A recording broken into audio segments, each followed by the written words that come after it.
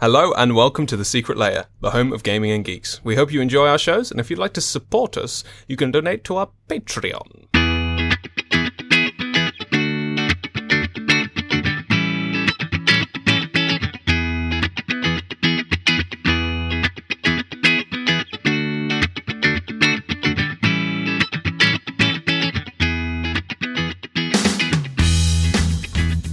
Hello and welcome to D&D 101. My name's Niall. My name's Connie. My name's Jack. My name's Michael. My name's Blayne. And today, on this show, we're teaching you guys how to play D&D for people with various, skills in D&D or knowledge of D&D. Michael, hello. Hello. You're new. I am. A new voice. Michael is a colleague from work. We're doing a bit of acting together at the moment, and you love D&D. Do you want to say us a bit about your history of D&D or what you've done? Yeah, I came to D&D quite late. As you can probably tell from the timbre of my voice, I'm a man of a certain vintage. I actually picked up D&D because of Stranger Things. I did a show with Secret Cinema of Stranger Things. Of course. And obviously, it is such a core part of Stranger Things itself that when they said, well, we should probably play some of this, I said, yes, I'd love to be involved. Who did you play with? Who did I play with? Was Mallow involved? No. I was going to say, because if Tom Mallow was playing, I bet that was hilarious. It would have been. I'm not sure he's been part of it, but no, I played with a chap called David. The guy who introduced me. He's terrific, and he took me gently by the hand through our first adventure. Who did he play? He was the cover of Hopper. Oh, great. He also played various characters within. Yeah. I played Murray Bauman. Yeah. So We've met you. Oh, holy shit. Yeah, holy crap, we have. Yeah. I know, I just recognised his face. No, you haven't. So We sorry. came. Yeah, we came to see We came to Secret Cinema. I literally was about to you say were who in you you were in played. the room with Yeah. me for a while. And Yeah, then, we and were then literally- we came into Murray's house and had the little scene in there Yeah. with you and Joyce, and then I was next to Nancy in the at the end of the big In the void. in the void, yeah, and I was next to Nancy and Mike, and then me and Mike danced at the end, and Jack was like, I'm not dancing, so I was just dancing Well, the with guy Mike. playing Mike, Killian, actually I played D&D with. He plays Oh, a ranger in amazing. here. Yeah, he's terrific. Wonderful chap. He's actually French as well. I didn't know he plays an American. He's actually French. He's a terrific Okay. chap. He's currently in the Bat Out of Hell musical. Fantastic. Yeah, Okay. but that's amazing. Because not everyone came to that room. So that's a No, challenge. yeah, Yeah, we did. It it was amazing. You're Maury. I missed you. Yes, Oh, yeah, I was. I missed you because I came as well, but I didn't see you at all. I Well, didn't even know you were only in the very show. specialised people came to see Yeah, Murray. no, yeah. I genuinely don't remember how we kind of were just in the right place at the right time. We hadn't been, you know how you had to kind of follow storylines? We weren't following, so we just kind of happened to be stood with some people who kind of got ushered into Murray's Oh, house. yeah. And it was like, oh, cool, now we're in Murray's house, we're going to watch this scene. I think that's a perfect thing for D&D, actually, I suppose, being in the right place, right time. You rolled to be there, I suppose, and then you were allowed admittance to the lair of Murray. Whereas I completed my storyline and didn't. Exactly. So sometimes the best players don't get the best results. It's Yeah. bullshit. Soft brag, I broke the He broke the bell. bell thing. So it's the carnival, it was season 3. Yes. And you know the one with the bell at the top and you hit it with a hammer. the strong arm. Oh. He did one Yeah, swing. so I said to Connie, I went, I'm going to hit this first time. And it was very much kind of like, I'm going to, I've split a lot of logs in my life. I know how to swing an axe. Sounds like It's the having a same thing. It does sound like And an also, euphemism, yes. it's all about technique. Is what I was going to say about technique. People put too much effort in, Literally so and then I much just shit. went bang. It hit the top, And a something fell bulbs off. broke and fell down, and they went, "Oh, it's not a commission now." Literally, And I'm one not hit. sure it actually worked for the rest of the run. So congratulations. This guy, yeah, Amazing. We were literally talking about this yesterday. yeah. Literally talk about That's this. so funny. And you were actually not. This is not. I'm not lying. You were my favourite of the cast, 100%. There was a lot of good very actors nice, there. thank Hopper you. was pretty good. The guy who played one of the teenagers was great, but he looked like 50. Dustin. I think we had a cover looked- Dustin because Oh. he looked like And he was fantastic, really? Dustin, but he had the Hobbit hair. looked more you like know, Sean like me, Astin. like hair on the Gaten neck, Madaros. like Oh, maybe you had a cover guy because the guy who played, they were all exceptional looky-likey. So, yeah, we were in the midst of a time that actually was before COVID. And I think Literally, it was that what we February. started to feel were those repercussions. It's one of those productions that sadly started to suffer and we had no idea what was on the horizon. Of And course, now yeah. We know. Lizzie No. looked just like Elle. Oh, yeah. Yeah. Absolutely. Yeah. She's terrific. Crazy. Anyway, sorry. Segue. that's a fun little meeting, isn't it? Really random. But today we are talking about a race called Yuan-Ti. So, with that knowledge of the name, what do you think that is, guys? How is it spelled? Yuanti. That's not how it And works. and it's got a hyphen in between Yuan-Ti. Oh, that sounds like an important hyphen. I feel like it's the name. U-N-T. If I were... Your auntie. Yeah, it does sound like your auntie. I didn't want to step there, but it does sound like you're playing a race that's basically based on your auntie. Yeah, there's another race called Your Uncle. Well, I was thinking of it more as an NPC. It's like a little tea house you can go to, and it's called Yuani-Ti. Oh, that sounds delicious. Maybe they're a race of tea makers, or they have their own coffee shops. That's Maybe how they get together. To be fair, you're not too far with the fact that they do a lot of brewing. Are they? Oh no, I was going to say they're not the lizard people, are they? Not Lizard folk? lizard folk. No, but close. Oh, Oh, so they're not human. They are, Cat so peop- all they're not of them cat are people. humanoid. All races are classified as humanoid. They're not. Well, they're not Khajiit. I are they? guess I'll go into No. a further clue and a further little Yes. explanation of like Jesus. maybe they were once human. Oh, Specifically, once human. Oh, so is it a pact they've made? Vampires. Oh, that sounds good. Vampires Or werewolves. Werewolves. or Yes. werewolves, Zombies. zombies, mermen, mermen. mermen. You did say that there were fish people that we were going to talk about at some point. I did say them by name as well, and they weren't UNT. Okay, this is So similar to lizard folk, yes. once human, So they've had a liaison with another species. a species maybe. Okay, any other? Let's just go for a hot guess, Connie. What do you think UNT are? Similar to lizard people, were once human. They're not vampires. Andrew Garfield's Spider-Man bad guy. Okay, That's lizard insectoid. people. That's a lizard person who was a human. Oh, Yeah, okay. reptile- The lizard. Yeah, whatever his name is. I- The lizard. It's very easy to remember. Yeah. I've not seen it. Okay, Yes, so I maybe forgot. like a lizard man. I mean, I went with cat people, and that's wrong apparently. So, no. fuck that. So what's like a lizard but not a lizard? A Frog. A frog. A snake Oh, so they're snake people. on the nail. Oh, wow. Blayne, do you want to Do take they us have away? arms? Yeah. Well, Some well, do. Yeah. Most do. Most. Most have arms. Go on, Most Blayne. have arms, yeah. Kick us in. So They're armless then. the Anti were once human. They've been around. They're one of the oldest races in D&D. They've been around since the time of the creator races that kind of created all the different races of D&D, at least all the more bestial races. And they grew up around the area of Chult in Faerun, so another continent just off the Sword Coast, a very jungle, kind of Amazon-esque area. That's where they ended up as well, because the early days, the creator races were on a different continent, and those continents got very, very similar to our own Earth. Those continents changed shape and changed form, and the Yuan-Ti have now populated, in Faerun anyway, a lot of Chult, which is where Tomb of Annihilation, which is a campaign book, takes a lot of, that's where the setting is in Chult. And around Chult was a race called the Saruk that were snake people. They were basically the bodies of a snake with the arms of a human. That was the creator race. So there were 5, I believe. 5 creator races. Yeah. The Saruk, the Batraki, which were like amphibian creatures. The Aerie, that were avian. The Fae were around before the elves, and then there was another one. Humans. Humans. Humans were Yes. the final creator races. One of the original OG races. Oh, gee. Oh, so these are old. This is old lore. This is like the start of the world being created when gods walked the earth. And there's a bit of conflict in the lore of how the Yanti came to be. So they grew up around the Saruk, and some believe that Saruk experimented on humans, and that's how you got Yanti, lizard folk, troglodytes, Naga, things like that. Others believe that after the Saruk declined and their empire fell, humans took over and started to worship the snake, and took on a lot of qualities of that. They developed the philosophy of separating emotion from intellectual pursuits. So they were completely emotionless and just focused on striving to be the best at what they could do. So they became one of the biggest civilizations they were great buildings and great works of art. They experimented with metalwork and created the first iron and metal weapons and armor. And they conquered a lot of the neighboring tribes and basically enslaved them. They could keep their own lands as long as they gave them tribute and slaves. This sounds like the guy in Conan the Barbarian. Very similar to. Yeah, Very similar to that because kind he of had a thing. snake sigil. Yes. Didn't he? Yeah, the chap who's Darth Vader's voice, who I can't remember. James Earl Jones. There you go. Well done.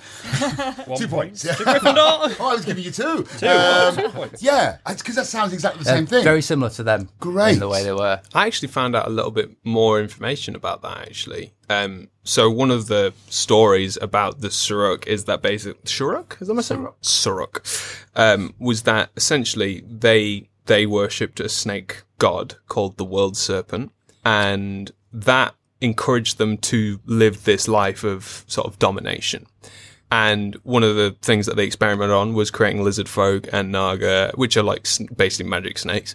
And one of the things that they found was that essentially their servants were either very brutish or a bit too clever. And the naga were a bit too clever and a bit untrustworthy, and the lizard folk were just brutish and couldn't really get things done. And essentially that came to a point where through the World Serpent, they discovered how to make Yuan-Ti from their human slaves. So they turned these humans into Yuan-Ti, who then became their nice middle ground of intellect, cold, hard pursuit of doing goals. And they essentially put all their middle management were Yuan-Ti. So there was the upper class, which were the Suruk. Suruk.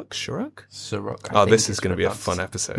Oh, there's more to come. Oh, yes. I think I've given up taking notes. Can't spell any of these names. So I don't. What the hell does that mean? The Suruk were the high class. The Yuan-Ti were the middle management, and everybody else served them. So the Yuan-Ti were generals, accountants, basically the best doers of things. And they conquered most of the world. And this is what's known as the ancient Yuan-Ti Empire, which was basically the Suruk at the top, the Yuan-Ti basically having everything. But this diluted a lot of the religion because, like Blayne said, it was kind of like, oh, you know, if you're okay with things, and, you know, just do stuff, and as long as you pay tribute, it's fine. And that led to the world being able to rebel against the Shuruk, and then the Batrachi, I believe, were the next big civilization. Correct me if I'm wrong. Yeah, the Batrachi were the second biggest. Nice. And essentially, the Yuan-Ti saw the Shuruk Empire fall and went, this is because they were weak. And this is because they were fallible and lazy. They essentially let us do all the hard work. And that ingrained a big personality trait of Yuan-Ti, which is to constantly be on the fucking ball. They're very underhanded. They're very manipulative. They're very watchful, perceptful. They don't rest. Their idea is that, like, if we start to become lazy and we start to not worship our gods or not do the things that made us so great in the first place, we're going to lose our grip, because that's what happened in the past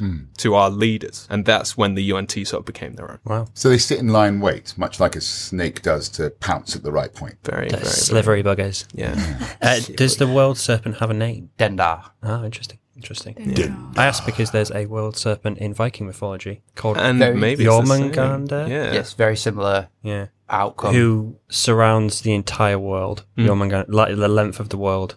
Dendar is trapped behind a door, and if he comes out, he will destroy the entire world. Like, eat it all. I think He'll eat Jormungandr. the sun, I believe. Eat the sun, eat the planet, eat everything. Nom nom nom. Yummy, yummy. Look at that. Delicious. They took over the Saruk Empire, continued to dominate for centuries, and eventually they gained the worship and the trust of the primordial snake gods that the Saruk worshipped, and they taught them the rituals to create more Yuan-Ti, which basically involved human sacrifice, then cannibalization of the victims, then writhing in pits of live snakes to bond the flesh, and they would merge into the new Yuan-Ti form. These guys are so rock. I love them. Oh, they're very metal. They're so heavy metal. They writhe in snakes. A lot of their religion is essentially, I believe, to worship properly is to do sins of a vile and atrocious nature without benefit to oneself. So it's literal evil for evil's sake. So if you're going to take slaves, which is something the Yuan-Ti do, it's not really worship. It's more of a means to an end, because the slave is going to help you build stuff, right? The slave's going to do things for you, bring you food, you know, that kind of thing. However, what is worship is taking a random slave and just disemboweling them and tearing their eyes out and ripping their teeth out and sacrificing them and bathing in their blood as part of a sacrifice. Because that's quite horrendous. Wow. They're not a nice race. I was going to say, from listening to the other episodes, that most of the races don't sound... they didn't seem to be any evil races, but that ship has sailed. I was like, a lot of them seem morally ambiguous, and there's a history, and the orcs were bullied a little bit, so they got a little bit ratty. But then these guys are just like, oh, just fuck it. Well, in fairness to them, it's like they literally got like rewarded for doing horrible things, and the only time that slipped was when they kind of let it go. Like they were like, it's fine. You guys can live here. We'll let you worship your own gods. That was the fall of the Shuruk Empire, whereas UNT were more like, wait, we shouldn't have done that. Yeah. We should have just kept tearing people's heads off and ruling by fear. It's just pure. That's how they worship. That's how they get further on in their UNT career, I guess. It does just kind of seem like tribal, like when you listen to like I've forgotten all of the names of them now, but like what's the one in Mexico? The Mayans. Mayan, yeah. Like that's one of the things they did. They like a lot of human sacrifice, and the Egyptians a lot of like. Interestingly enough, a lot of the art and a lot of the style of UNT is quite Mayan Aztec style, yeah. And they live in jungles. Okay. They do because they did a lot of brutal. Like it wasn't just human sacrifice. It was like you've got to take them apart and sacrifice them properly. Yeah, little bits. So they did that continued for centuries. And as word got around of how to make more Yuan-Ti, other houses started to do it, and they've spread throughout the empire, and eventually entire cities of slaves were sacrificed to make more and more Yuan-Ti. So how many slaves have to be sacrificed to make one Yuan-Ti? Just depends on the process of what kind of Yuan-Ti you're trying to create, because there's many different types. 5 different types of Yuan-Ti. Oh. Wow. You can upgrade your Yuan-Ti. You can. Sacrifice 5,000 more people and your Yuan-Ti will be level 2. Literally.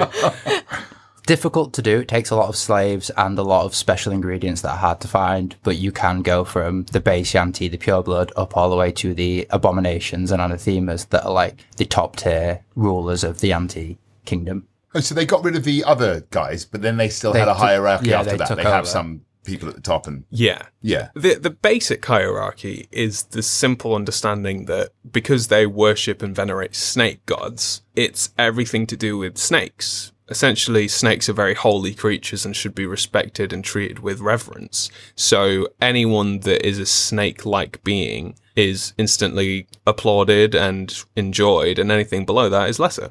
Oh, what kind of relationship do they have with dragons and Dragonborn then? Are they don't like them. Don't like them? No, dragons and snakes are two different things. I know they're two different things. No, but I mean, not to like be racist or anything. No, but for Yuan-Ti, it is very racist. Yeah. Well, you should have said lizard-like people.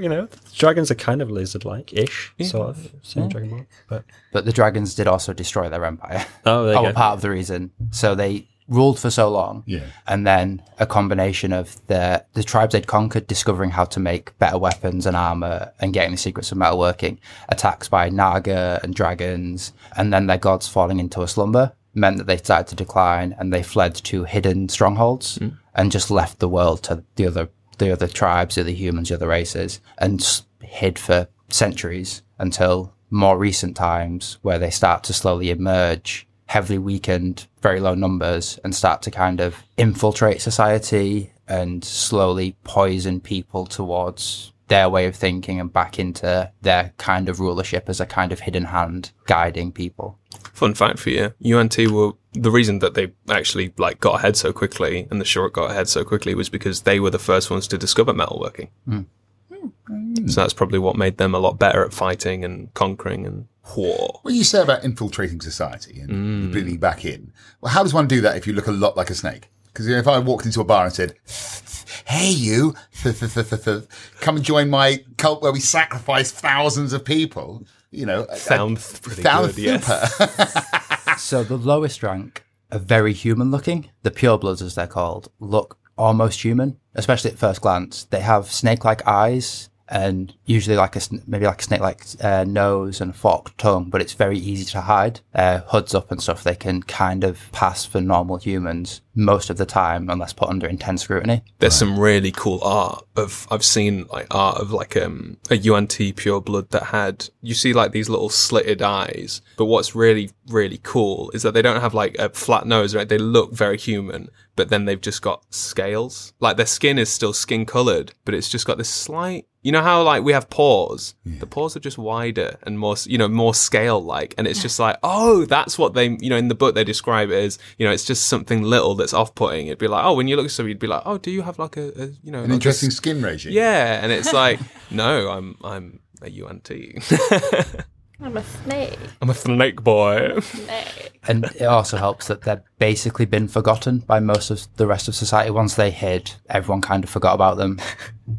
We destroyed them. We took over. They were extinct. No point anymore, basically. This is very early days as well. This is before the Dragon Empires and the Giant Empires. Yes. So, like, these are a long, long ancient race. So it's the history that's kind of lost to the common folk to an extent. Oh, 100%. Yeah. No one really knows what they were doing while they were hidden in their strongholds. Yeah. Because they didn't have access to as many slaves. They weren't able to do what they normally did, live the lives they normally did. They just hid odd raids now and then, but it was just taken. People traveling got lost and never came back. They're essentially lost to history. Even historians wouldn't know what a Yuan-Ti is. How long did they live for?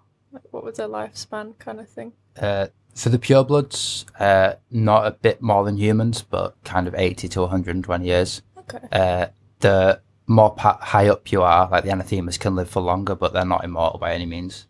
They're basic kind of like the kind of the dichotomy, I guess, with the Yuan-Tis, which is quite interesting, is that they worship these gods, but they also long to become gods themselves. Yeah, because they're so detached, they don't really have worship in the way that humans do. It's more that, so the pantheon of the gods, there are 3 main Yuan-Ti gods, but the rest of the serpent gods are ever changing, because a Yuan-Ti can gain the rights to become a god, and will just take the place of a god that they were worshipped. So you can go from just this pureblood people to a god? Yes. And it's ever changing. There are constantly new serpent gods coming in. So a serpent god will like whisper to a Yuan-Ti and give them secrets, but never tell them everything, because it knows that they're just going to eventually usurp it. And sometimes a Yuan-Ti will come along that uncovers the secrets and learns the mysteries of how to become a god, and then will eventually usurp it and become a new god. And then a century or two later, someone else will find the rituals and become the god and replace him, basically. So it's an ever-changing pantheon. Interesting. It's very, very kind of like aggressive power struggles, because they've got no emotions, so they only really go for goals. And if you think about it, if you don't really have any emotional stake in things, the only currency is power, and the highest power you can achieve is a god. Are they one of the few races that can ascend to gods, or is there a reason specifically why they can ascend? Yeah. Technically, any race can, but most of them, outside of certain rituals, require being blessed by a god to become a demigod. It's usually the highest you can get to. There's only one person who's ever really nearly achieved godhood on their own lonesome, and it basically fucked up the whole world because he did it wrong. Okay. It's called Carsus's Folly. That was a whole story based around somebody who tried to achieve godhood and just fucked it. Obviously not evil enough. He wasn't technically evil. He genuinely believed what he was doing was like a good idea, and he just the funny thing is that the spell that he created in which to do this meant that you had to replace a god, and he picked the god of magic, which was a bad idea. Did that lead to the magic? The spell void plague thingy. Oh, wow, yeah. cool. If he'd have picked any other god, he'd have gotten away with it. Wizard, though. Yeah. Yeah, always always causing trouble. wizards. Always causing trouble. See, they're the problems. Suppose when you're a wizard and you've got the power to reshape reality to some extent, you're going to want to get more of it. Yeah. He is the reason why they can't anymore. Yeah.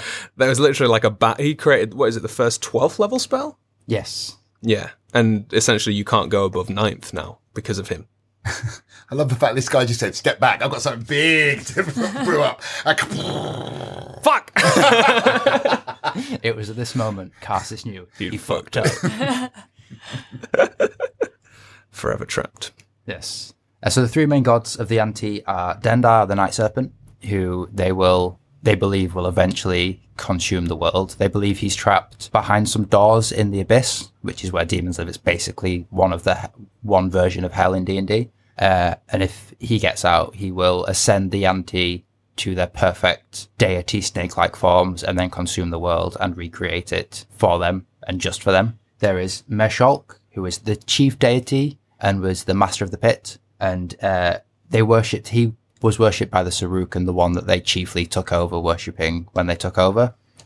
He went into a deep sleep as the Yuan-Ti declined, and eventually he still grants powers and boons to his followers, and he can be woken from his slumber briefly, and it takes a lot of sacrifice and resources to do it. They're currently searching for a way to try and permanently awaken him to regain full power. One of the kind of things to put towards these sacrifices as well is that, as you know, as well as them having to be horrific, there's like a hierarchy of sacrifice potential. If you just take a commoner and you rip them to bits and, you know, dance in their blood for a bit, that's all right. But if you take a noble who has a lot of wealth and influence and you sacrifice them, that's a little better. However, if you take a hero who has spent their whole life doing good and achieving things, you sacrifice that motherfucker. Like, that's a powerful sacrifice. If you sacrificed a god, top points go for either clerics or paladins of specific gods, heroes of gods, demigods. Yeah. So Yuan-Ti are like out to kill so that they can reawaken their gods. So potentially, like at a high level, could you start becoming the target of? Oh, 100%. Yeah. Your whole party could. What's better than I one just hero? thought the 5. Beautiful duplicity of this, you know, if you played a race like this, to know that everyone else is on the menu at any point to make you more powerful. Yeah. That's so much fun, especially if they don't know about your Background. true nature. Yeah. How is that possible though? Can you don't tell people what you are? Because if they know what you are, then sure you go, keep away from that guy. Depends on the story, depends on the DM, depends on how you've had this conversation as a player. If you're like, no, I really want to play Yuan-Ti, especially after listening to this episode, and this is the kind of vibe that I want to go for, I'll be like, okay, just know that you risk the chance of alienating your whole party and them killing you. And if you're up for that, then great. Yeah. Or alternatively, you run the risk of murdering your entire party and only playing on your own. The likelihood of you outwitting one person is quite high. The likelihood of you outwitting 4 is probably higher. Do you know what I mean? Because they get to roll against. If you start making weird decisions and they're like insight, and you roll badly, then you're fucked. Oh, but what a great thing for your, you know, the DM you've concocted the character with. Great. To know about you and you to know sitting at the table. I'm not saying it's not fun. No, that's great fun. Oh, yeah. And that if you roll a nat 1 or something, you look at the DM going, don't tell them, please don't tell them. Can you imagine if you're successful and it's like, Niall, why is there only 2 of you on the podcast now? Well, I killed everyone else. It's just the DM and me. But I'm so much more powerful now. That'd probably be end game stuff, really. You'd probably leave that till the very last betrayal. That'd be like the last knife in the back, wouldn't it? But also, you wouldn't have to necessarily do it as your party. Like, you could just sneak off while they're all sleeping, kill a noble. Yeah. Be like, wait, and they're like, whoa, you're different this morning. What's up? And you're like, oh, just having a good day, you know. Yeah, the party open their Faroon Times over breakfast and go, another noble murdered in town. Can't imagine why. Shocking. Gosh. You look really buff this morning, Dave. Yes, I do. And the final deity is Seth, who... Sorry. It's spelt with multiple S's as well, which I love. who only really rose to power as the Yuan-Ti declined, and he promised them that he would bring them back to the pinnacle. And so a lot of Mashulk's worshippers went to worship him, and so now he is one of the second in command for the pantheon of the Yuan-Ti. They're trying to. He's the most awake of all the Yuan-Ti gods, but also the weakest. So he can grant more blessings and powers to his followers, but isn't able to do as much as the other gods. He's kind of trying to usurp Mashulk, but isn't able to because still a lot of people worship Mashulk. So he's in a bit of power struggle with the other gods, trying to gain control. It's cool because he's like, hey, I'm able to like help you more, but it's also like, I don't really have like the end goal isn't to. He wants to be the top dog, and it's kind of like, you know, he can't let you guys get more powerful than him. So it's kind of like he's got to be careful with his blessings as well, because if somebody takes him out, then he's like, fuck, years of planning gone to waste. Also, just kind of a god that no one really knows where he came from. He just appeared as the Yuan-Ti were falling into decline and was like, I can save you. Okay. Worship me and I'll bring you back to the pinnacle of society. You'll be the greatest people on the planet. I can't remember if we talked about this last week or if I've overheard it from recapping the podcast. But there's something about like how it was giants or something not giants, not God's power stems from the worship of people, but there's another race, the primordials, yes, who just are base motherfuckers. Interestingly enough, Dendar is a primordial. Stendarrs are primordial. A lot of these serpent gods are primordials. So they still want worship because it gives them power, but they don't require it. But when a new god rises, like, what was his name? The guy, Mashok. So he came out of nowhere. Would he have... Oh, no, that's Seth. Sorry, Seth. Seth. When Seth came out of nowhere, would that be a case of there was a requirement for somebody like him? So he might, like, the Yuan-Ti, their desperation is what gave birth to this god, because gods come from worship. Yeah, almost. The rules for godhood are kind of squiffy, and it's one of those things that, like, you have to be of a certain power level to be able to achieve this kind of ability to gain power from worship. And primordials are prime examples of it, because they're already godlike. They can take on gods, and then if you worship it as well, that's just like, I don't know, putting adrenaline whilst on cocaine. Wow. Sounds like a good night. Sounds like a heart attack. So the 5 different types of Yuan-Ti. So pureblood is the player race. It's the only one you can really get away with traveling with the party, because the other ones are very obviously snake-like. And they come in a range of different mutations of how the mixing of human flesh and snake flesh takes hold. So some have just snake heads and human bodies. Others have snake bodies with human arms. The abominations, humanoid, but completely scaled, clawed hands and red eyes. And the way certain mutations take hold, it can be like some Yuan-Ti they're human without arms, just have loads of snakes where their arms would be. Wow. What? That's so cool. Well, the most revered... Sorry, I'm already laughing thinking about it. All I can picture are those... Just suddenly your arms explode into loads of snakes. Okay, but some like, poisonous, some one of constrictors. those... But like one of those blow up things outside a car dealership. Yeah. Sorry. That's all like that. Well, the most revered abominations aren't the ones that have humanoid bodies and snake arms. They're actually full snakes. Sorry, but they have multiple human heads. That's the most revered. So they're like the top dog priests of the Yuan-Ti abominations. Well, so full snake body. Yeah, like a snake. Snaking. But then multiple heads. As I'm looking up. No arms. And then suddenly... No arms. No arms. No legs. And then lots of neckies, headies. Human heads. Could you show us a picture? What are they called, Blayne? You got a name for them? Jack, put something up for the folks at home. Hello everyone, it's me, Jack the editor. Obviously I won't be bringing anything up because this is a audio medium, but I had a Google and I had a look, and there's a Yuan-Ti with just like a snake body and multiple people heads. Have a Google, there's lots of cool art. I will also say at this point in the show, everyone on the show is pretty much doing the same thing, just Googling images and talking about it, which for an audio medium isn't the best thing to be doing. So we're just going to skip a little bit ahead. But yeah, have a Google, have a look. Some pretty cool stuff. These seem like a really cool race to play as. Let's get back to the show. Bye. One of those is reminiscent of a Gorgon, though. So there's the anathema. Yeah. One of them looks a bit like a Medusa there as well. Yeah. So is there any correlation between a Medusa and a Yuan-Ti at all? No.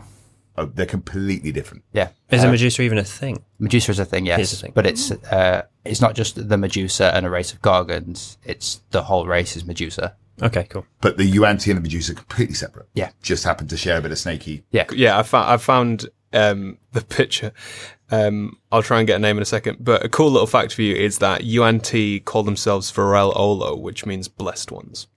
Oh. So they're called this. Sorry, yeah. What I was talking about is abominations are ranked in sort of like because what Blayne was saying, that each one comes out different because of the mixtures. Sorry, I'm looking at this picture. It's so goofy.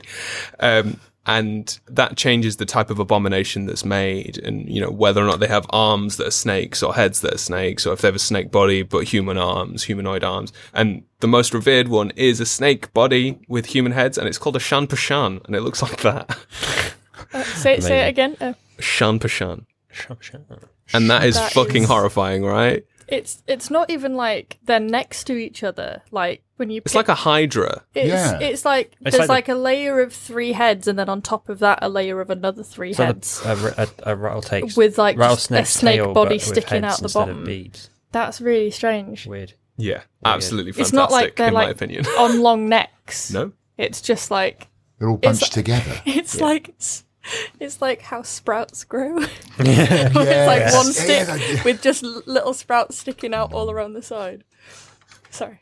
But yeah, so that's like the holiest of Yuan-Ti priests. They're usually the priests or the leaders of religious sects, the most revered. They're the ones that kind of make the kind of rules about how things are going to go forth and how things are going to be until an anathema turns up. But that's anathema are very rare, and they're the step below godhood. If you're an anathema, your only next step you can go is to become a god. Yeah, and that's kind of like a bit of a. It's like the Yuan-Ti want to get better, right? So that they're constantly... The whole idea about the Yuan-Ti is that they're manipulative and duplicitous.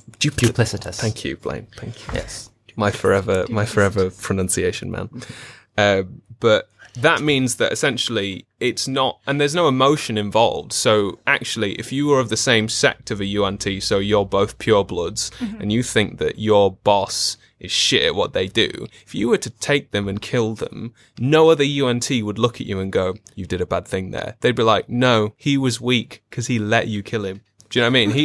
He was so shit at his job that you got the better of him. Every Yuan-Ti has to stand on their own 2 feet kind of thing. And within their sects, you know, like of being a Yuan-Ti pureblood, a Yuan-Ti abomination. What's the one in between?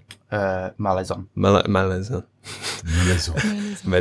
And, those 3 sort of tiers, there's a lot of infighting because essentially if you can get snuck upon and killed by one of your underlings, you weren't meant to have that position of power, because if you did have that position of power, you'd have seen it coming and you'd have killed them before they killed you. So it's very manipulative, very the strongest survive kind of vibe. And that means that if there's a lot of like higher tier ones, there's going to be a lot of fighting. So if there's a lot of Shampashans, abominations, they're just going to go at each other, trying to constantly kill each other. Whereas if you've got one Shampashan, then some Malazans, then some purebloods, like, and it goes like a pyramid kind of downwards. That's your perfect Yuan-Ti society. If you start getting too many leaders, it's going to get harder. However, anathemas are a little bit different because of their sort of power. They have a bit more of a tendency to be like, what's all this sneaking around about? Let's fucking destroy some shit and take some shit. Like, so anathemas are like, yes, very holy, but also like, do we really want one? Because if we want one, that one's in charge forever now. And it's going to just lead us into fucking killing everything when what we need to be is careful about it. And also, I want to be an anathema. And it's like, oh no. Do you know what I mean? Because that's kind of the difficult decision. If anyone's getting ahead of you, they've beaten you in that race. So having an anathema turn up, yes, it's great. It's maybe a sign from the gods, but also, I wish it was me. It also isn't it selfish because to become a god, you need hundreds and hundreds and hundreds of human sacrifices. And the Yuan-Ti don't have the numbers or the resources to do full-scale warfare, but an anathema needs it to get the souls. So they're going to be pushing to send the underlings out to get the humans to sacrifice so that they can become a god and just throw the rest away. This sounds like a society that just is destined to eat itself, much the same as we've said with the destiny of the snake that eats the world. Because if you're an army that are all running to go and conquer another army, and your mate next to you go, well, we're in a battle now, I'll just kill him, and then, I'm a little bit better, and then you're constantly fighting your own society. It's not emotional, though. It's got to be, if you were playing a cold, calculated person, you'd be like, I need you because you're useful. However, I also want your position. So what I'm going to do is I'm going to let you play your course out, and after this war, when you're tired and you're bloodied and you're beaten, that's when I'm going to slit your throat. That's when you're going to strike. Yeah. There's a lot of politicking going on and like a bit of natural selection and constant competition. That's why they have so many slaves. That's why they have so many like lizard folk and things working for them, because that way there's less competition. So conspiracy theorists are right. Lizard people do run the world. Who run the world? Lizard people. Yeah. Snake people. Yuan-Ti. They have in-law infiltrated pretty much all of Faerun. They have been seen in every court. I was going to say, I reckon all the politicians are secretly Yuan-Ti. And if not, then you're definitely putting that in as DM. Maybe I already have. We'll find out in 2 years from now. If you're lucky. Yeah, if you're lucky. They're already here. I think you're going to trick us. You're going to go, and that was the last episode. Just kidding. You learnt nothing. We're going to start from the beginning again. Go over it all. Yeah, maybe we'll do one episode where it's just a recap episode where you guys have to tell me everything you've learned. Yeah. And you go, and that was a F. Yeah, you all failed. You all failed. Homework is listen to the podcast. I remember the stuff. I don't remember any of the names. I'm cool with that. I'll take that. Well, the names, it's so hard to remember names. And it's also, There's I mean, so you can't write them down to Google them because you're like, I have no idea what the fuck that's spelled. How pronounced. do you spell Yeah.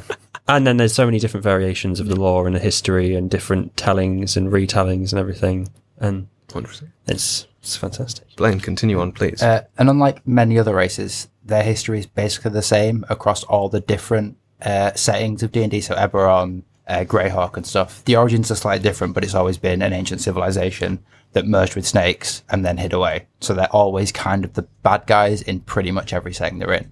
A lot of other races have changed, like the orcs in Eberron are very good. They're defenders of the world, whereas the Yuan-Ti are still just evil snake people. And that's kind of how they've always been, just evil snake people. Yeah. They've got some really cool, like, little things in terms of, you know, they're what I was saying about earlier about them being brewers is that they are really proficient in making poisons. Oh, I thought Of they were really course. good at making wines or like, beers or little aperitifs or something like that. Or, as we said before, nice teas or things like that. Something that they use is drugs. Nice. They get their slaves hooked on drugs, and then that's how they keep their slaves loyal. Yeah, right. Yeah. Yeah, they learn early on that letting them have complete free will eventually means they'll rebel. Yeah. So get them hooked on some skag. They've got a drug called white resin, and it can be smoked or smoked or inhaled. Yes. And essentially, it's meant to be like complete sensual euphoria, like having an orgasm, basically, for an hour. Wow. That's my Sunday plan. Yeah, exactly. You've got a busy weekend now. So that's the drug and that's its effect. However, it's highly addictive, and the more you take, the smaller the time in which your euphoria lasts. Yeah. So it starts as an hour, but it ends as 5 minutes. Wow. So once you're fully hooked, you're taking that drug and it's only 5 minutes of euphoria and you're hooked. You're a crackhead. You want that shit. Give it to me now. And essentially you'll do anything for it, which is how you enslave a race. No one's ever learned how to brew it aside from the Yuan-Ti. Yeah. And it's really, I think what's really fun about that was that sometimes slaves or users of it start, because it's made out of Yuan-Ti magic and ritual, which includes a lot of snake stuff, start taking on characteristics. Like white resin addicts might start forming scales, but that becomes a problem because the Yuan-Ti are like, yes, we have a slave that we can, wait, is that a scale? You're snake-like, we must worship you. We must think you're okay now. And it's like, fuck! But does it also mean they can't sacrifice them? yeah, because you can't hurt a snake. So it's But like you can- instantly that slave is now got to be promoted to something better because they've got characteristics that are snake-like. They've got to make them So actually, if you appeal to have more, then If you're, it's nasty sort for of, some white it's- resin. yeah, it's probably a bit of a percentage chance that it'll happen to you. It's probably not common otherwise they'd have stopped using it. But another thing that happens as well is that To be fair, they, it's seen as a blessing. Yeah. If you take on snake-like qualities from the white resin, you're seen as blessed by the gods. So they will put you through the ritual to make you a full Yuan-Ti. or turn you into something called a brood guard, Yes. which I think's hilarious. They are fucking ugly little shits. They're essentially like dumb Yuan-Ti. And Yuan-Ti brood guards are made out of slaves that they just kind of was like, Do they guard the drugs then? Oh, they're just, Oh, or do they guard the eggs? Brood. they Brood look like guard. Oh, they've wow. become pets. What are they guarding? Are yeah, these- almost. They got the eggs the and eggs? the hatcheries. Nice. They look like a snake dog. Kind of. Hybrid. Yeah. Yeah. Fearsome. Are they quite tough? Broodguard are a little bit tougher than your normal Yuan-Ti. With the different books they released, Yuan-Ti you can run an adventure from level 1 to level sort of 15 with just the Yuan-Ti monsters.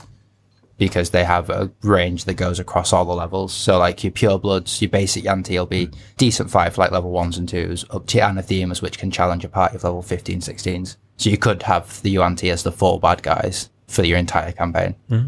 And you could have a Yuan-Ti in your party throughout. Yeah. I think they'd figure out pretty quick. Once you're fighting them all the time, you'd be like, wait, doesn't Dave have... Why Really? isn't Dave doing it? I'm just hooked. That's it. It's side effects from the drugs. That's all it is. Yeah. I'm not a UNT. How easy can they make the white resin? What, UNT? Yeah. It's pretty common. Yeah. It's Okay. like one of the things that they can I'm do. just picturing like the kind of what we were talking about earlier, where someone who's like, "Oh, I'm a monster. I don't want to be part of this," but they know how to make it, so they just become a dealer, and like that's your part in the party. You can just be like, well, I can't really help, but here's something that'll party make you drug feel dealer. good. Yeah, here's a lovely liquid you might like. And you go, oh my God, I've an hour of feeling really special and sexy. You've got to make me some more of that. To be fair, that would be a great way to infiltrate a party, is just get them all hooked on white resin. Be Yeah. like, I know where there's more. And then Come when- with me. Yeah. Or you give it to them, and then when they're all spaced out, you just kill them all. Sacrifice. And And now they're I'm like stronger. jizzing in their pants whilst you're stabbing their eyes out.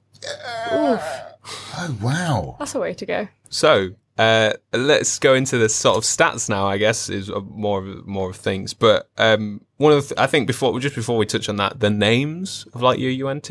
So essentially, it's said that a lot of names are like passed down and have like different meanings, and that's kind of like that's the family name. I'm going to guess they're not called Dave, are they? No.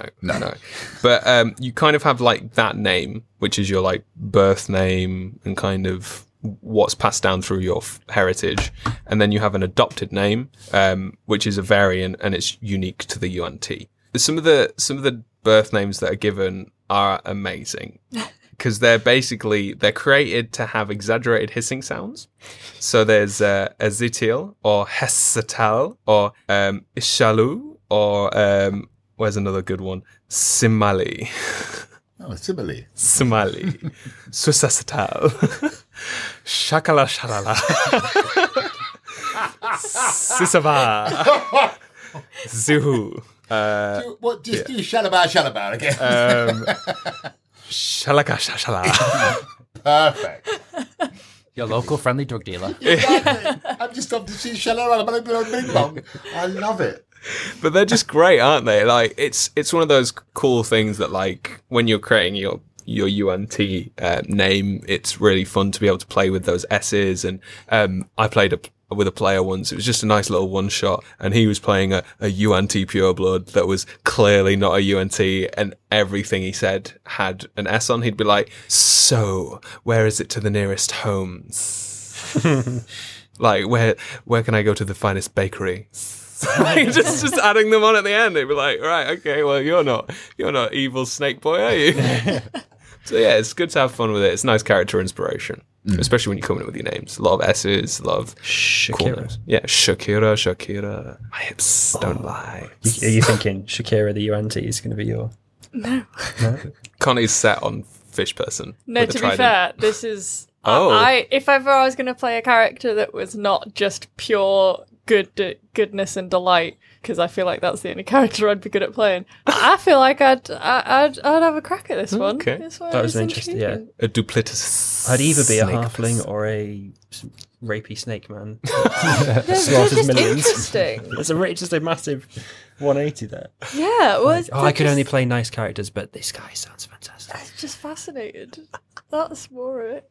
Great. This just seems like the secrecy you can have with your DM throughout any adventure. There's so much in this that I think is lovely. Yeah. The truths and untruths and the potential on die roll. This does sound a lot of fun. Oh, quick thing, actually, just before we do move on to a bit more stat stuff, is that the tribes of UNT don't necessarily get along because they're all trying to achieve the same things. So, like, a city far, far away might not really get along with another city of UNT because it's like... Well, competitors, aren't they? Yeah, and they might worship different gods. Apparently, there's a city out there that's like a pretty free, easygoing in Forgotten Realms that's just like an open trade city of UNT, and it's really like well established, really good technology, really great infrastructure, and it's just full of snake people that are like, yes, we're like snakes, and it's like, but they're not necessarily evil. They're just like, yeah. Like, we've just got a really good thing going. They ain't going to get along, or to be fair, another snake civilization ain't going to get along with that. Because they're going to be like, not only are you against everything we're for, but you're also further on in life than us. Yeah. Like, you're doing better than us. We're going to kill you. Yeah, that's fun. They kind of got ahead and then went, yeah, we thought that before, but now we're here, we're kind of good. Whereas the other Potentially, people yeah. are like, how dare you? Yeah, potentially. I think because the civilization basically disappeared, anything could have happened to them. They could have gone either which way. You know, it's all easy. They still do sacrifices. Oh, does that say? Yeah, but they only use bandits, and they don't use. They use basically criminals Bandits, and the whipping boys of D&D. these bandits, Here we and are. they Bring also up the use. bandits. They discovered a way, or rumored to discover a way, to not have to use human sacrifice. They can use monsters and animals to do it. Oh, okay. So it takes a lot more, and it's a lot harder to do. But they supposedly have found a way to do that. So I the- That's love. at least what they've told Yeah. the people that they trade with, is that we found that a way live to there, do yeah. it without hurting any of your species. It's fine. I do really like the idea of like, if you're in that sea, it's like, oh, you stole an apple, kill him to the sacrifice. Like, oh, you littered to the sacrifice. I like the idea of it being this like gentrified, like Yuan-Ti neighborhood where it's like they're all, you know, they're like, It's the Cullen version of the Yuan-Ti. Like Yeah. Edward Like- Cullen. Yeah, 100%. we eat tofu here, you know, The Brady Bunch. Yeah, the woke, the woke Yuan-Ti. Woke your auntie. I can't get away from your auntie. Yes, we're the woke your aunties. Yes, we read The Guardian now, not the Daily Mail anymore. Great. Anyway, let's jump into some stat stuff. So you get your charisma increases by 2 to help being because you pureblood is the race that you'd play as a player. So your infiltrators, you're designed to be able to blend into society, and your intelligence increases by 1. Separated from emotion, you're just more focused on pursuing those intellectual things. You have dark vision, and you have a couple of spells you know just innately for being a Yuan-Ti. So you know poison spray as a cantrip, part snake, spit poison. You can also cast animal friendship unlimited amount of times per day, but only on snakes. Which I love. Yeah. That's just hilarious to me. It's like, you've got this access to the spell. Only on snakes! You can only have the snakes. It could Be a work. terrible really. spell in Ireland. You'd have to bring them with you.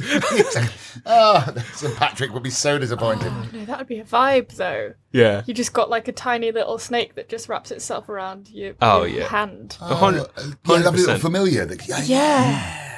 You're just- That's a great combination, And you is can having just be find like- familiar and speak to snakes. But like you can just like let it go. It can go and scout ahead, and you're like, oh, well, thank you, Steve. Could be a bat. I think what you meant to say was it can scout ahead. Sneakily. I also called it Steven. Stephen the Serpent. Stephen, why'd you carry all those Snake. snakes around with you? Snakes. Sorry, continue, Blayne. You also get at 3rd level, you can cast suggestion once per day. So you can just suggest someone do something, and if they fail their save, they'll do it. It's only a Suggest. simplified action, but you can basically convince people to do what you want to a minor thing. An amazing spell. I suggest you come with me to this very dark hole. Has it So got we can anything? ride around in blood together. Has it got anything to do with charisma at all, or is it separate? So it uses charisma as your spellcasting ability. Yeah. But it's a spell you cast. If they fail their save, they are compelled to do what you say. As long as it doesn't cause them harm. Ah, right. So you can't be like, kill yourself. Yeah. They'll be like, But you can, No. like, I suggest you give me all your weapons, and they'll give you all their weapons. Yeah. Or I suggest you let me tie you up, they'll let you tie you and up. it'll work for an hour as well. So if you're careful with it, if you're like, oh, I suggest you help me. And it's like, oh, well then, yeah, I will. It's like, And you get that at what point? At 3rd level. But it's just something you get as part of being Yuan-Ti. oh yeah. That's amazing. That's a really, really good spell to get so early on. Oh yes. But then I suppose if you were playing as a subversive character and you say, well, I can use suggestion, bit of a red flag, wouldn't it? Hang on a minute, that's quite a... Well, you wouldn't tell anybody. You just keep doing it. But because you and the DM know. So when you go, I suggest... and then the DM goes, Yeah, that rolls a works. dice. Yeah. Oh, but they're not really rolling because it'll just happen anyway. Well, they'd have to roll because what if the other person succeeds against your suggestion? Oh, But the DM could roll it, so the player doesn't realise what's being rolled until they pass. it's all very lovely and delicious. And then the final... But you've only got one a day, so you've got to be careful with it. Do you know what I mean? Use it wisely, kind of thing. Still, if I had one suggestion each day and I knew people would have to pay attention to it, Yeah. that'd be great Oh fun. yeah, it's great. Can you cast it on multiple people at No, once? that's mass suggestion, which comes later. Yeah, it's a spell certain classes get access to. Noting that down, aren't you? I'm liking this. Oh. They do also I have like this one of the best racial abilities, which is magic resistance. So you just get advantage on any saving throw against any spell and any magic effect. Wow. Just a blanket. It's the best magic resistance you can get in the game. Every spell and magic effect you are resistant to, so you get to roll 2 die and take the higher. They're innately magical, guys. These are great. You're also immune These to are poison, so being a snake good. person. The poison and the poison condition. Yes. So, sorry, do you have to get something against poison as well? You're immune You're to it. immune. You're immune. What? Just off the bat. Just because you're literally a snake person. Do you know what I mean? Poison But it runs means, through like, your if you were veins. to infiltrate somewhere, you could make like a pot of tea to poison the party, and you won't have to make a separate one just for you because you can you're just immune drink to it poison. and Yeah. be like, hey So guys, it's like, I don't have a trust you. sip. Oh, well, I'll drink it. It's fine. You drink it, nothing happens to you. But everyone else If that you drinks kill it. everyone in the party in the first episode. Oh, no. I'm Oh not, no, I'm not this is a planning- long game. This is I'm such planning- a good long game character. I'm Is planning everyone? to be Is from it going to that be a chill party of 4 Yuan-Ti all trying to subvert the others? All of them don't recognise that they're all pure bloods. They just keep drinking the tea. Like, what the fuck's going on? Why are you dying? These guys are rolling D20s every time. I don't know what that means. Nat 20. Inconceivable. It's just like the Princess Bride. Yes, exactly. Never I've mess with developed a an UNT immunity. when death's on the line. So just run that by me again. Immune to poison, dark vision, suggestion spell, poison spray, Friends with snakes. Friends with friends with snakes. snakes. And resistance to any magical effect and spell. Not And- immune, just resist. Resistance to disadvantage, so Yeah. you're And more a likely roll. to pass. Languages. You can speak Common, Abyssal, and Draconic. Don't remember Abyssal and Draconic. Abyssal is the speech of demons. Sweet. Also where Dendar, the world serpent, is trapped in the abyss. And Draconic is the language of dragons, which most magic is written in. A lot of arcane rules and law is written in They Draconic. don't have their own speech. It's probably a mixture of Abyssal and Draconic. How does that sound, Niall? I imagine like Well, 10 out of 10 off the enjoyed bat. that. I like that too. I've got hairs on the back of my neck. That's good. What I said was inconceivable. Never mess with a UNT when death is on the line. But that is the main one. That's like your standard UNT, and then we've talked a lot about legacy and how Monsters of the Multiverse changed that. And essentially, me and Blayne were talking about this just before the podcast started. That the sort of like the new UNT setup for Monsters of the Multiverse, where they're making everything a bit more like accessible for players, is they kind of explain that UNT are a bit bad, but then there are good UNT, those that have been turned into UNT and don't want to be, those, because you're not emotional, but you might recognize that the life that you lived before was going somewhere and now that's changed and you didn't like that, logically, because you were on a path and somebody else came and changed that, which is a logical reason to not like a whole race of people, really, or not like what you've become. And you might miss your emotions without feeling emotional about it. Do you know what I mean? You might be like, there was actually no sweeter craving than happiness. I was thinking, like, sorry, when you were saying about all the stuff earlier, I was thinking that'd be a really good, like, I remember having emotions, so I'm annoyed because I don't have them. But now. you're not annoyed. Not you're annoyed, just but it's logically, like- that's where you want to be back. You want to be back to it. You recognize that it was logically better to be emotional than it was. Yes, you're getting a lot of shit done, but you can't have half the enjoyment you once had. You don't have enjoyment anymore. So if they took that drug, what? They're immune to poison. Oh, they literally. Oh, so they wouldn't also do anything for alcohol. They have Alcohol, drugs doesn't alcohol. affect them. Nothing hurts them. them. Oh God, they must be so Oh, bored. so they can pretend to be completely drunk, completely on drugs. Absolutely. Oh, No the effect on Yeah, they deception can stuff on absolutely this is fake it. great. They can fake it. A lot of purebloods especially are very good at faking emotion to get into society and make their way in and blend in. Could you But have it's acting. pacifist UNT who recognise that the power struggle between them is pointless, and it's like, just live a regular, Yeah. boring farmer's Logically, it life. makes no Logically, sense, it makes yeah. sense. We want to survive. We don't want to be defeated. The more we try and push this whole progress thing, the more we accumulate slaves who are going to try and kill us. The more we draw. So you could just be a peaceful. I farm snakes. Ironically, Yeah. No, the Logic snakes can do the farming dictate for you. many different things depending on where your perspective is at the time your logic is set. Yeah. Because, like, if you're upbringing this in this society where godhood is the main thing to achieve, then logically that's all you need to do. If you were brought up in a society where it was just good to prosper, then logically you would just be the best fucking businessman in the world. If the thing to achieve, it's really about status, and wants become less emotional, they just become goals. I think the worst thing about being a Yuan-Ti is that you just don't feel.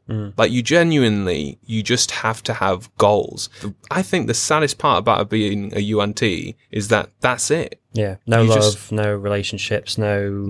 Oh, that was a nice brew. Like, just don't care. No, none of that. Yeah, whatever. You don't have taste anymore. Yeah, can't get drunk. Can't do drugs. The only reason you get stuff is for status. It's all about status now, and logically where you can achieve things. It's essentially being a computer, which is quite sad. I was thinking it would be a really not nice, an interesting starter character for someone with ASD or just someone neurodivergent. Yeah, like, maybe. it would be. Yeah, it'd be so interesting to play. It's certainly a fun character to get your teeth into and really sit in and have that thought process of, like, especially when you're writing down your personality traits and your bonds and your flaws, you really get to jump into, this is how I'm going to play my character, and I've got to be aware that emotionally they can't change, but logically they can. If somebody was to sit a UNT down and just say, look, you want to achieve godhood, here's X, Y, and Z better ways to do it, they'd be like, fuck. Or even, here's why it's a bad idea. Yeah. It might be like, your yeah. goals don't make sense. Do you want to live or do you want to die? Or like, well, I kind of want to live. Because, or what, not. They for don't have emotion. fear, though, either. So, like, if you said, you can't convince them through fear, you'd have to No, be not cold fear, hard but just reason. like, Yeah. do you want to live or do you not want to live? I know you don't care, but at the same time, do you, It'd like- probably be like, I just want to achieve my goal. So their character development will stem from kind of like, you might have a really bad mission and then it's like, logically, they're like, we shouldn't do that again. And that's what spurs character development is, Yeah.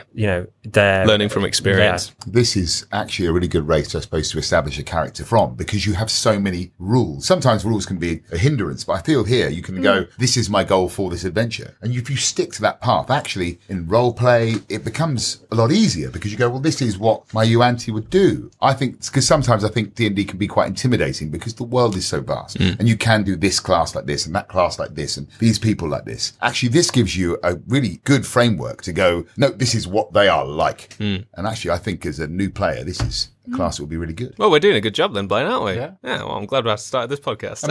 Hey, you're evil though, and that does become hard. But you don't Yeah. have to be. yeah. No. You can be a logically good But person. also, like, even if you're playing an evil character, it doesn't have to end with you killing the party. Because logically, it could be whatever the party's goals are, you have an aligned goal. It's better to do it with this group of heroes than it is on your own. Yeah. So you're not going to betray them because you need them to get to where you need to be. Or your betrayal could just be turning them into UNT. You'd be like, this is the greatest gift I could have given you. You can also play them on the alignment system in any way. You could, because they could be lawful because it's logical. I think to follow an anything but ethical code. chaotic, really. But then even chaotic, it might be their yeah. They're not chaotic. Typically but- classed as neutral. Yeah. Yeah. Neutral evil is a typical alignment. But they could be lawful evil because they recognize that there is a logic in being, which is also why they might be chaotic, because they might be like, well, just if they're power hungry, could they not be chaotic? Because you don't know what they're going to do, because what they're going to do is purely what simply serves them. Depends on Right, what their logic dictates. Because lawful neutral basically dictates that you have a set of rules that you stick to. Pure neutral kind of means that you can go anywhere and do anything. Whereas like neutral evil is kind of like you have your own thing and you are willing to do horrendous acts to get that thing. And they are neutral evil, is there? Usually. So if that is so, as a pop culture reference, what are they? What's a neutral evil? Because I find that a hard Neutral concept. evil tends to be the kind of the big bad sidekick. Psychopaths, isn't it? Like, really, it's a psychopath. Well, the Joker's chaotic evil. Yeah, Yeah. usually it's the ones that follow a bad guy because they want to help themselves. It's all about themselves. It's The Riddler. Yeah. Joker's not good at Joker's is like Joker's chaotic. but Wait, so that's not correct. So Riddler's good because they have the form of their riddles. and He's they a have an outcome. narcissist. Yeah, he's a and it narcissist. always follows logic. yeah. Okay, that's good. Okay, so the Riddler, once again, like it even more. One of my favourite villains. Good. Yeah. All about himself, and he's willing to do horrible things to get what he wants. Great. I was just thinking a good, I don't know, I was picturing Spot as a sort of a good Neutral version. good, yeah. Neutral good. Yeah. Sort of like, well, logical as Yeah. well. Like The evil Spock. evil Spock. So, well, yeah, like we were saying about, that's kind of like, they introduced this idea of like having legacy. So that was all the old stuff. And then the newer stuff is a bit more free reign. You can do a bit other things. And they've just changed like very few things. They've really. weakened them a little bit. Yeah. So the magic resistance is now just against spells as opposed to magic effects. So it limits. It's still really useful, but it's a bit more limited in what you can. Sorry, what's this in that it's changed? This is the Monsters of the Multiverse version of a Yuan-Ti. The upgraded one. Yeah. To make things a bit easier for players to get into, this is essentially like a nice way to really customize your characters. Whereas the Yuan-Ti originally had a +2 to charisma. +2 to charisma, +1 to intelligence. Yeah. This is like, you can pick wherever you want to put your points. It's very, very much to tailor your experience and be like, I want to play a Yuan-Ti that is a barbarian, so I'm going to put all my stats into strength and dex and con kind of thing. Yeah, no race is pigeonholed into one kind of path. Yeah. So yeah, it's resistance just against spells as opposed to magic effects. So it limits it a little bit, but it's still really good. The poison resistance is now just advantage on saving throws, and resistance to poison damage are no longer immune to poison. It's a bit weaker. So if you played it, you could play it as the original, You could play it as the original. but you can choose. Yeah. This way. Okay, cool. And then the spellcasting's the same. Well, it's It a just- bit better, really. It just adds in the fact that you can do suggestion, use it once per day, or once per long rest as normal, but if you have spell slots, you can cast it through spell slots, so you already know it innately. And also, you get to choose how you cast it now, which is the real benefit of this. They've kind of made the spellcasting really integrate with whatever you want to do. So if you wanted to play a wizard before, you were using charisma to spellcast as well as your intellect for your wizard class. Whereas now, you can do that easy. You've got suggestion as a spell straight off the bat. You can cast it as many times as you want, as you got spell slots. And when you cast it, you also use your intelligence rather than your charisma. Everything uses the same stat for your spell casting, which is very beneficial. It, again, stops that pigeonholing, which is the main thing. But yeah, that's kind of everything, really. Excellent. Well, guys, did you learn anything? No. No. Not really. Excellent. Can we play now? No, not really. Goodness sake. Thank you guys for coming along. I'm glad you had, well, seemed to have a fun time. Lovely. Yeah. Yeah, Yeah. excellent. I was Niall, I was your DM. I've been Connie. I've been Jack. I've been Michael. I've been Blayne. Our other DM. Our other, yeah. And we'll see you guys next time. Thank you very much for listening, and take it easy.